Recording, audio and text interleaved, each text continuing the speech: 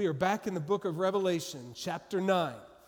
My hope last Sunday was to preach chapters 8 and 9. I only got through 8, and so we look at chapter 9 this morning. Chapter 8 and 9 are the trumpet judgments. Way back in chapter 6, we saw the seal judgments.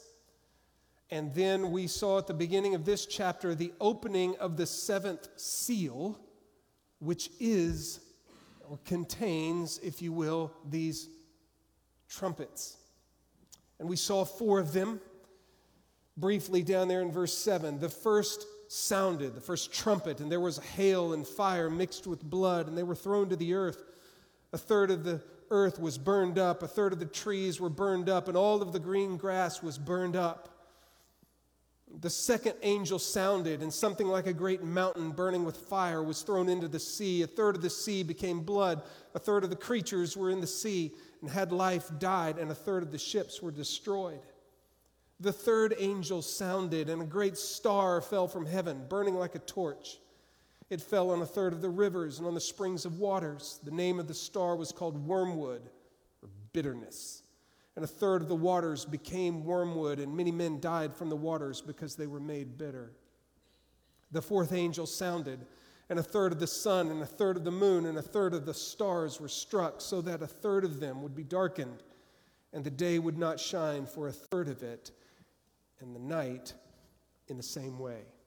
And again, briefly, I said that many interpreters understand these judgments to be things that will take place in a future 7-year great tribulation period. And that may well be the case. In recent years, though, I've begun to understand that maybe what John saw in his vision and what he is describing for us in the book of Revelation is not that which is going to take place in a future 7-year tribulation period, but are the kinds of things that are going to be taking place between the first coming of Christ and the second coming of Christ. And so that what John has seen in this vision and what he has recorded for us is apocalyptic in nature. It is very symbolic in nature, and interpreting it can be quite difficult. The direction I took last week was that maybe what John saw and what John is recording and what we have in the pages of this chapter is a great reminder not to put your faith in the stuff of earth. We consider the earth and the trees and the lumber that comes from it and the pasture lands and the like, the crops and where the cows and the sheep and the goats often graze and are fattened up and bless so much sustenance, so much life, and for many so much commerce and wealth comes from the earth. And many look to it for life and security and satisfaction and meaning. And John says, don't trust in it. It'll disappoint. Or the sea. The ability to travel and to ship goods from here and there and to make a fortune via the seas and all of the fish and the fishing business and the military might on the seas. That is where our strength is found. That is where we will find life and security and satisfaction and meaning and the like. Don't trust in it. It will disappoint. The same with the rivers and springs, the sky, the sun, the moon, and the stars. Again, we said that the stuff of earth will not deliver. It's not down here where we will find security, where we will find salvation. Remember, we talked of Solomon, who described life under the sun as if it were lived just down here with what we could see, feel, taste, smell, and hear.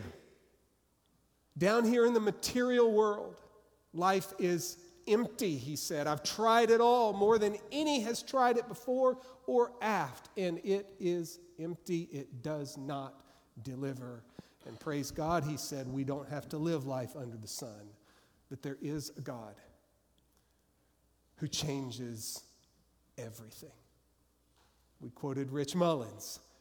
The stuff of earth competes for the allegiance, but I owe only to the giver of all good things. The stuff of earth is good. These things are good. They are gifts, though, to be used and to be enjoyed, but not to be looked to for security and satisfaction, for life and meaning and the like. We owe our allegiance to the giver of all good things. Well, in verse 13, then I looked, John says, and I heard an eagle flying in mid-heaven, saying with a loud voice, "Woe, woe, woe to those who dwell on the earth, because of the remaining blasts of the trumpet of the three angels who are about to sound." That little phrase, those who dwell on the earth, or earth dwellers, in the book of Revelation, it always represents unbelievers. It always represents those who do not have a saving relationship with God through his Son, Jesus Christ. Woe, woe, woe. We are about to get 3 more trumpet judgments. In chapter 9, we will see number 5 and number 6. And apparently these are more scary.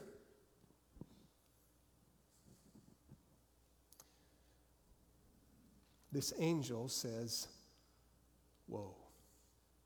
Verse 9, or chapter 9. Then the 5th angel sounded, and I saw a star from heaven, which had fallen to the earth. And the key of the bottomless pit was given to him. He opened the bottomless pit, and smoke went up out of the pit like the smoke of a great furnace. And the sun and the air were darkened by the smoke of the pit. Then out of the smoke came locusts upon the earth, and power was given them, as the scorpions of the earth have power.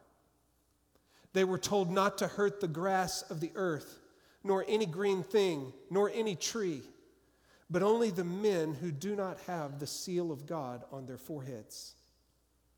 And they were not permitted to kill anyone, but to torment for 5 months. And their torment was like the torment of a scorpion when it stings a man. And in those days men will seek death and will not find it. They will long to die, and death flees from them.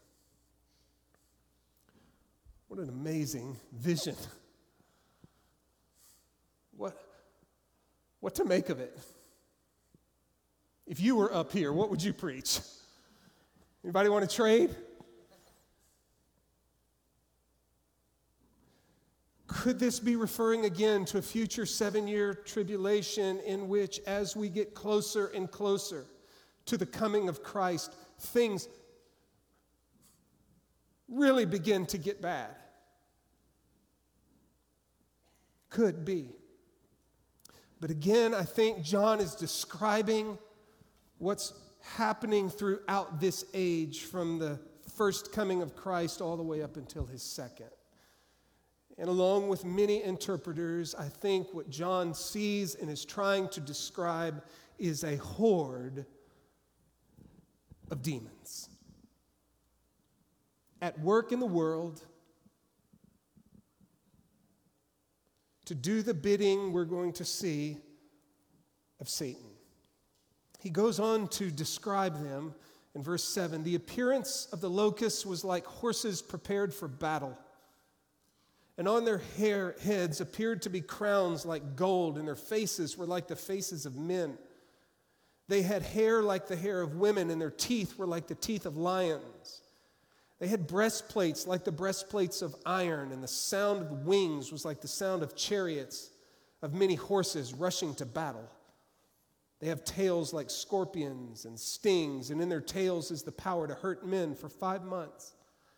They have as king over them the angel of the abyss. His name in Hebrew is Abaddon, and in the Greek his name is Apollyon. Both of those mean the destroyer.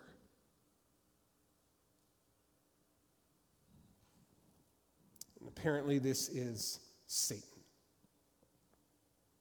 This is a horde of demons headed up by Satan,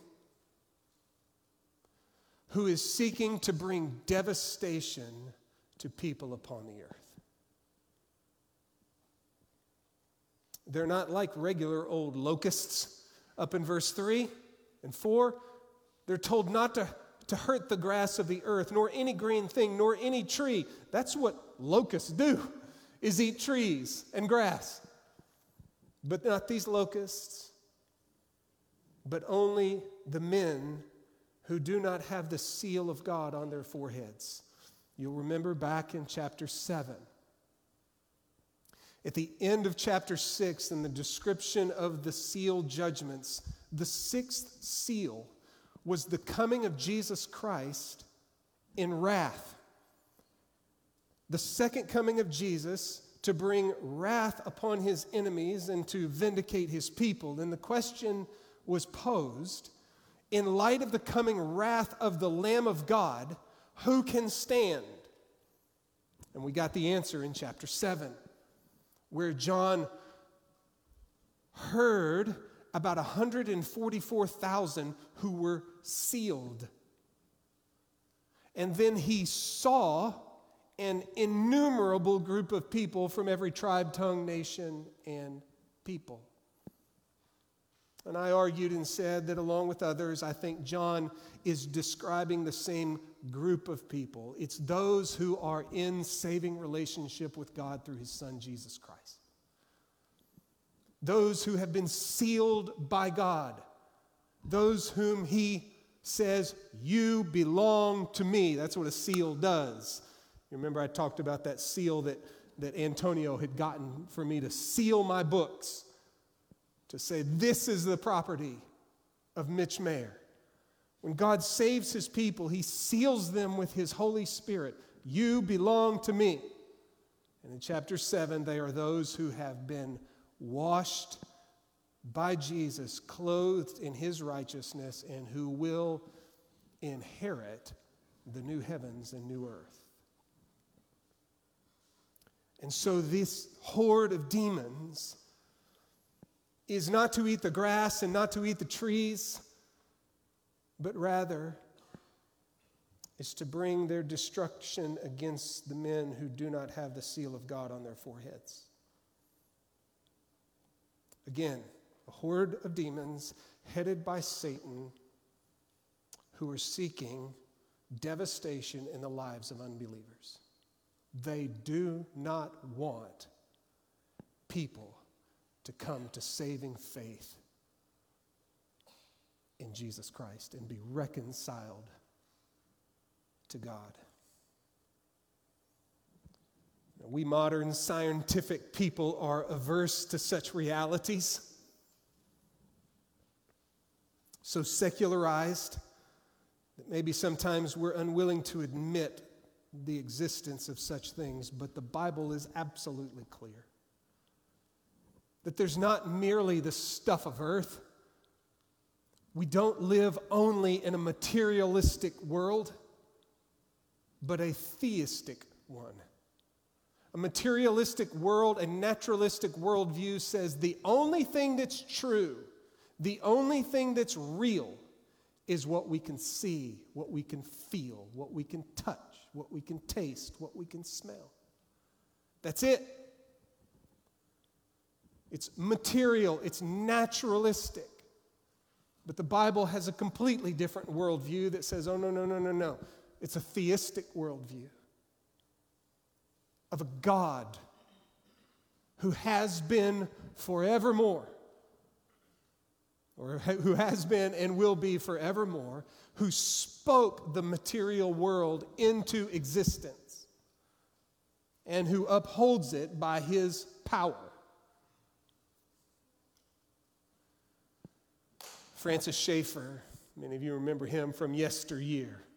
He would write books like The God Who Is There, The God Who Is There and Is Not Silent. He would often speak of the lower story and the upper story. The lower story was the stuff down here that you could see, you could feel, you could taste, you could smell, you could hear. That, if you will, all of mankind was familiar with. But then he would speak of the upper story, the place of beauty and values, of meaning and purpose, and of course, God. Or Peter Jones, theologian, philosopher of our day, famous for his oneism and twoism ideas. That oneism says that what exists is only what we can see, feel, touch, the stuff of earth. And thus, in a worldview like that, there is no God, or if there is, we make ourselves God. Everything is one. Of course, he argues not for oneism, but for twoism. There is a creator, and then there is the creation. There is a distinction between those two. All of that to say that there is not merely a material world, but there is a spiritual world as well. God, who it appears created an angelic realm. Grudem defines angels as created spiritual beings with moral judgments, high intelligence, but without physical bodies. They're spiritual beings.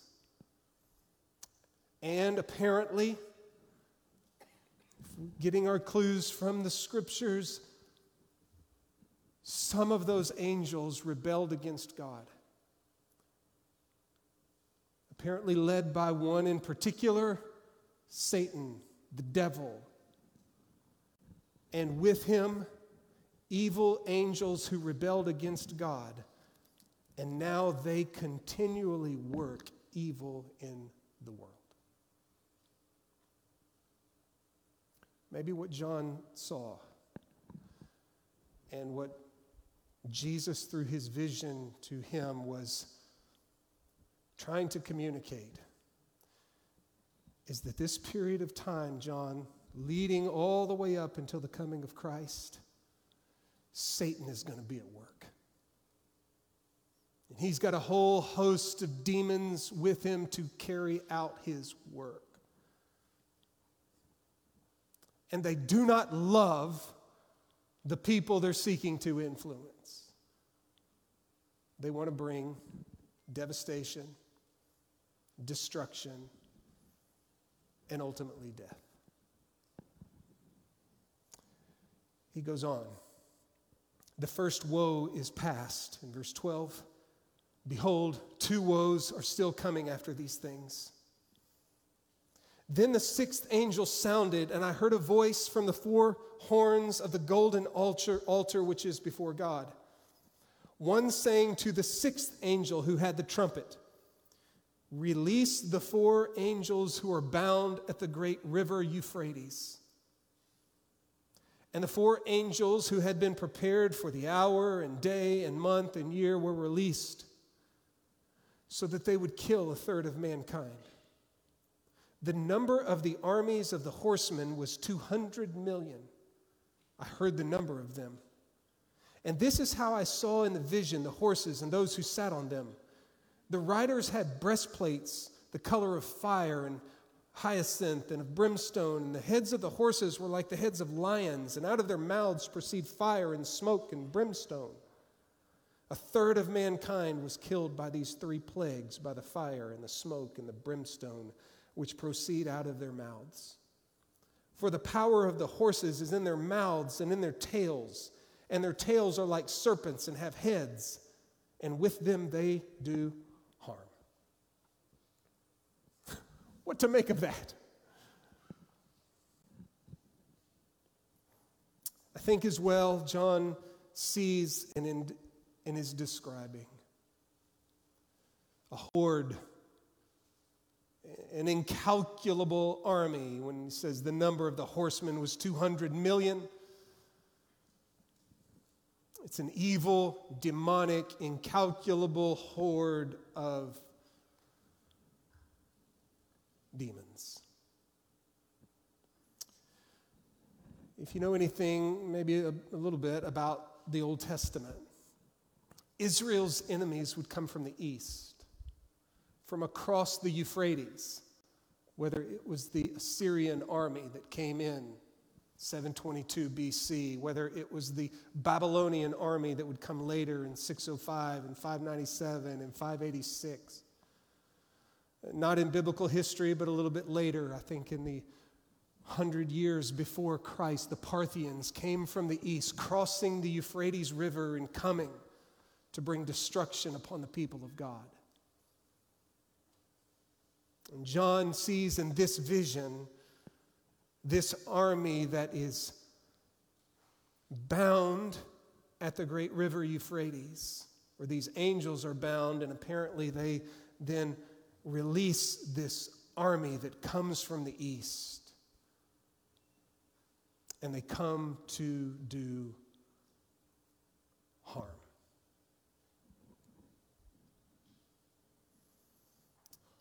If I'm right, maybe we could think something like this. You've heard me often talk about the strategies of our enemy to steal your joy and steal my faith and even get us, if you will, to apostatize, to turn away from faithfulness to Jesus. Discouragement and deception and distraction and things like that. I'm going to use the same ideas and wonder if it's not true, if the great enemy of the souls of men has been at work now for some 2,000 years. Apollyon and his demonic hordes to keep absolutely as many people as they can from a life-giving relationship with God through his Son, Jesus Christ. To keep them from turning from death to life. To use every strategy they can to keep them from giving glory to God for what he has done through Jesus, his Son, and to be forgiven, and to be reconciled to God and adopted into his family, and be given the assurance of eternal life, to keep them unsaved, leading to their destruction, not only in this life, but for eternity. Is it not true that Satan seeks to deceive? Not simply believers. We know that he tries to do that to us, but the unbelievers as well. To distort their understanding of reality when it comes to the stuff that really matters. To deceive them into believing that the Scripture is not the Word of God. That's ridiculous. It's just another book, holy book it may be, but it just sits on the same shelf of the other holy books. It's not unique, and it's certainly not the authoritative word of any God who created the world.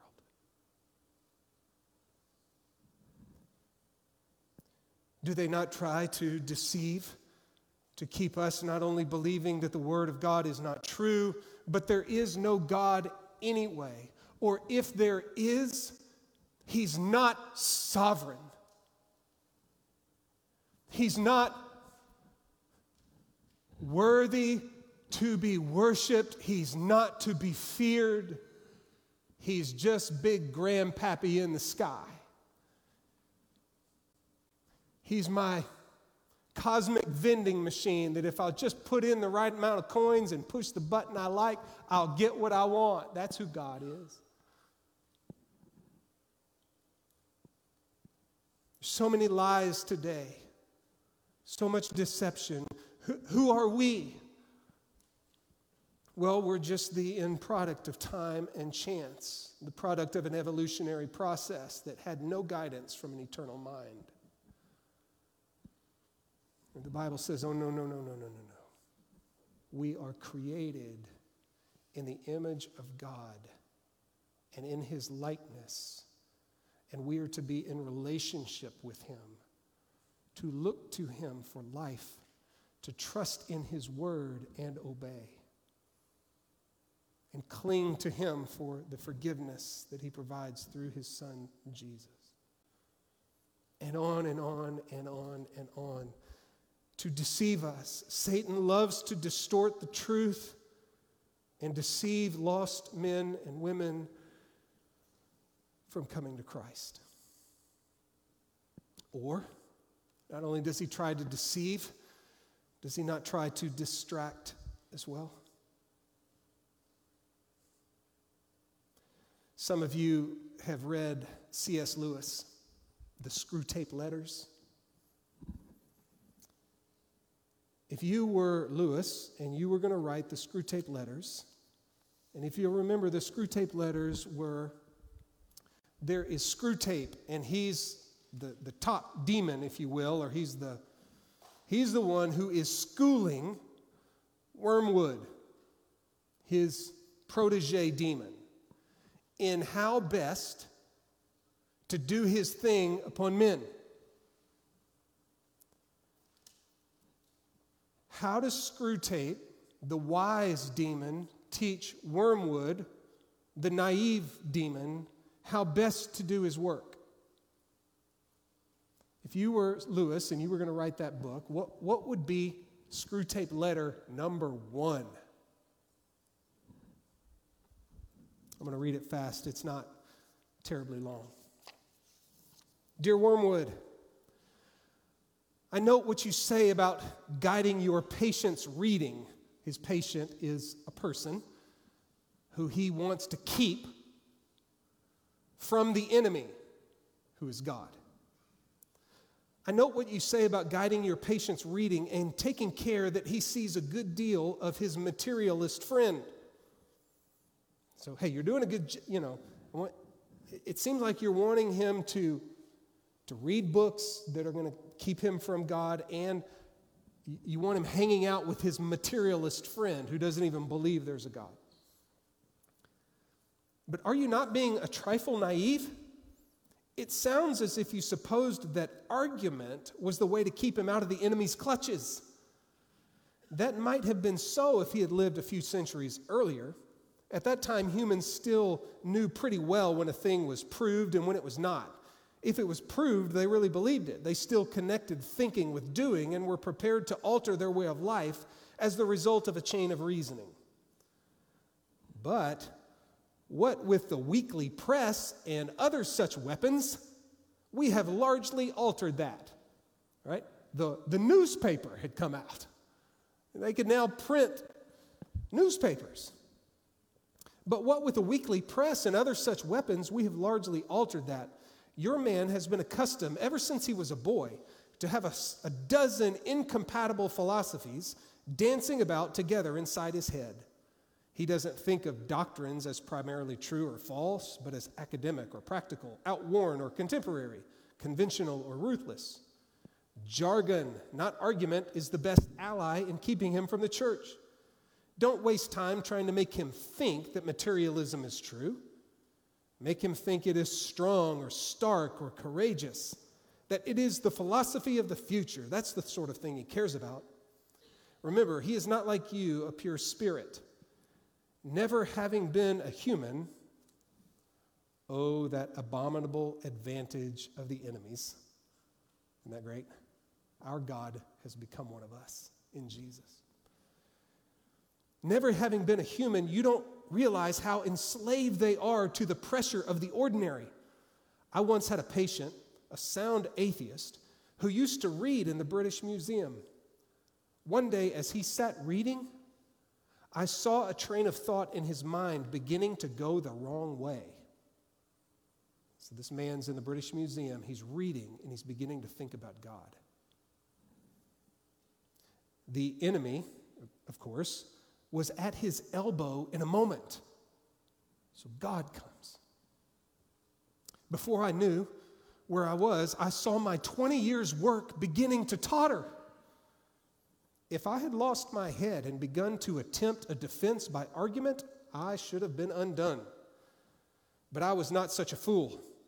I struck instantly at the part of the man which I had best under my control and suggested that it was just about time he had some lunch. The enemy presumably made a counter-suggestion. You know how one can never quite overhear what he says to them. That this was more important than lunch.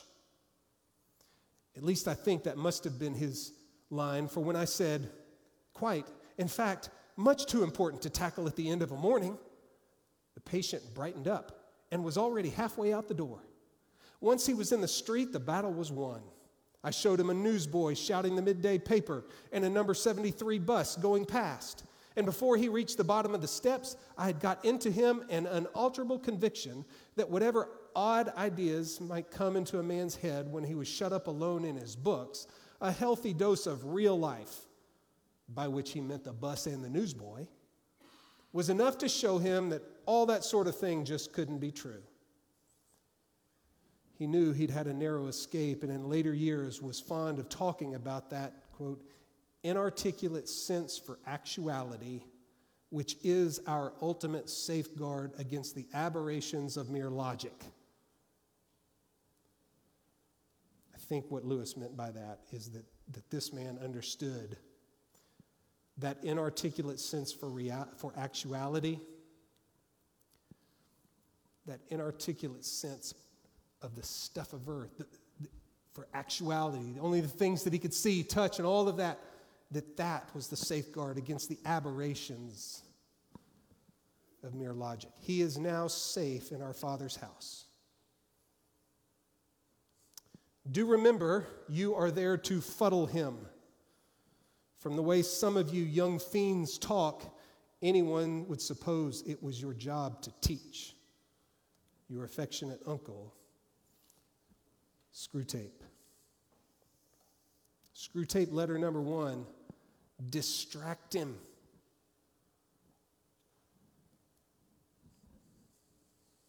And oh, how distracted we are, not merely by lunch or the newspaper, but by money, sports and scores and lines and entertainment and body image and appearance and reputation and mortgages and debts and ladders to climb and square footage to attain and bragging rights to get and success. Satan loves to use the distractions of life to keep people in the darkness. We don't have time, but one more. Some of y'all will remember, this has been decades ago. Neil Postman wrote a book called Amusing Ourselves to Death. And he was talking about the television. Not merely the television, but that was a new thing in American life. And people were beginning to give so much of their time, they were amusing themselves to death. Amuse. To muse means to think. Muse means don't think. Just sit there and let someone else do the thinking for you. That's just with the television.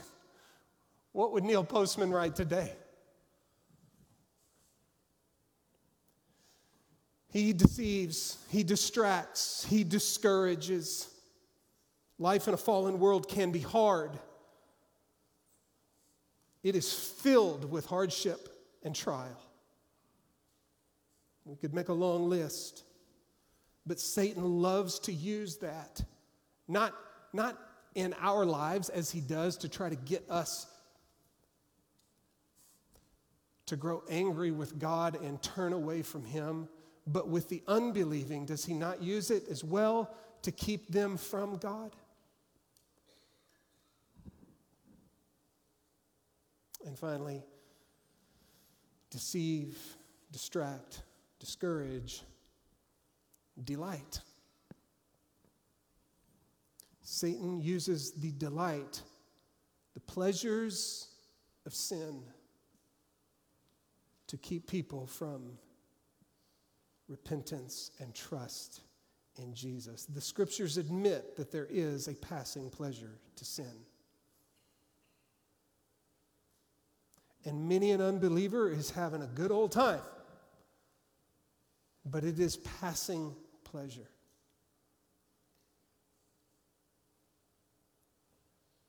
And Satan tempts them to believe that the greatest pleasures, the most satisfying pleasures, are not found in God,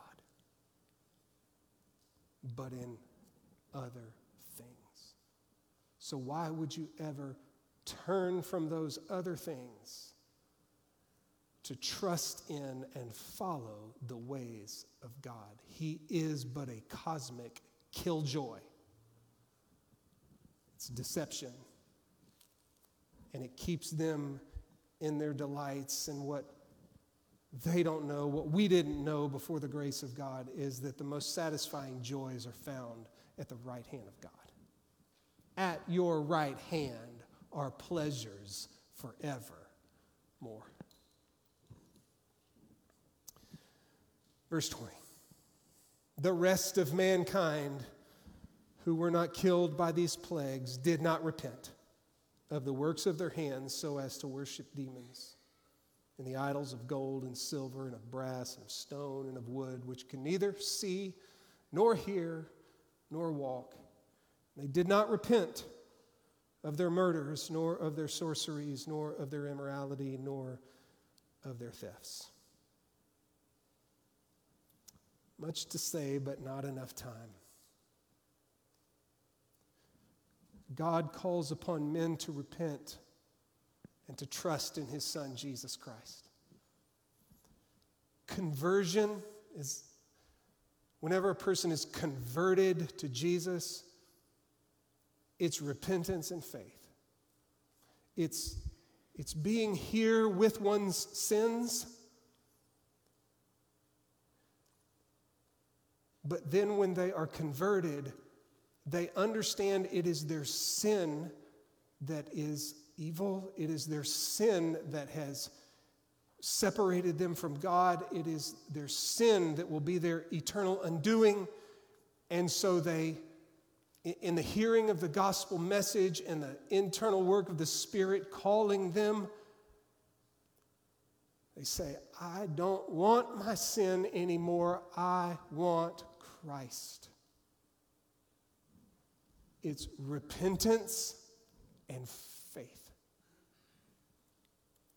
You understand a person is getting the gospel when they do understand that sin part and the coming judgment part. When they understand, yep, I'm a sinner. And my sin has separated me from God. And yes, I deserve eternal separation from God.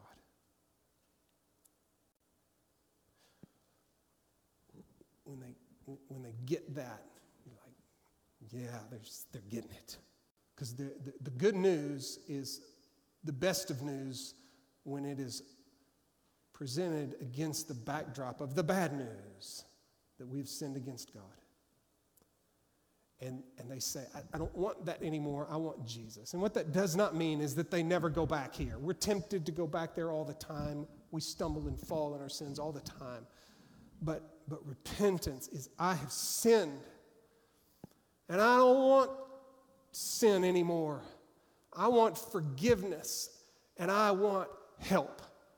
And so they repent. They turn away from their sin to Jesus. To be forgiven of all of their sins and to be helped to walk with Him. You know a person doesn't get it when they say, you mean I can turn to Jesus and still do my stuff? No. We turn to Jesus for the forgiveness of our sins and to follow Him. But they don't. This is not a universal statement, right? Many people do. You did. By the grace of God, I did. And by the grace of God, many, many, many more will. But sadly, so many do not.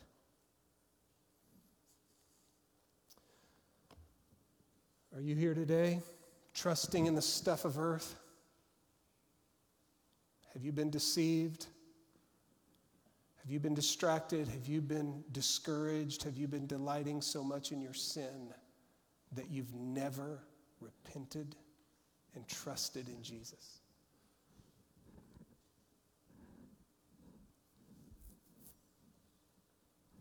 He offers to you forgiveness and a new kind of life. He has lived for you and died for you and risen for you. He is the Lord of all. And any who will turn from their sin to trust in Him, He makes new. You can have life in Jesus Christ. Let's pray and let's sing.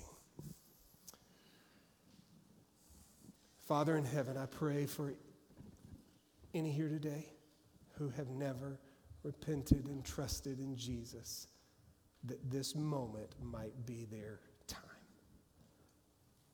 And Lord, we pray. So many of us are praying for friends, neighbors that might not know Jesus.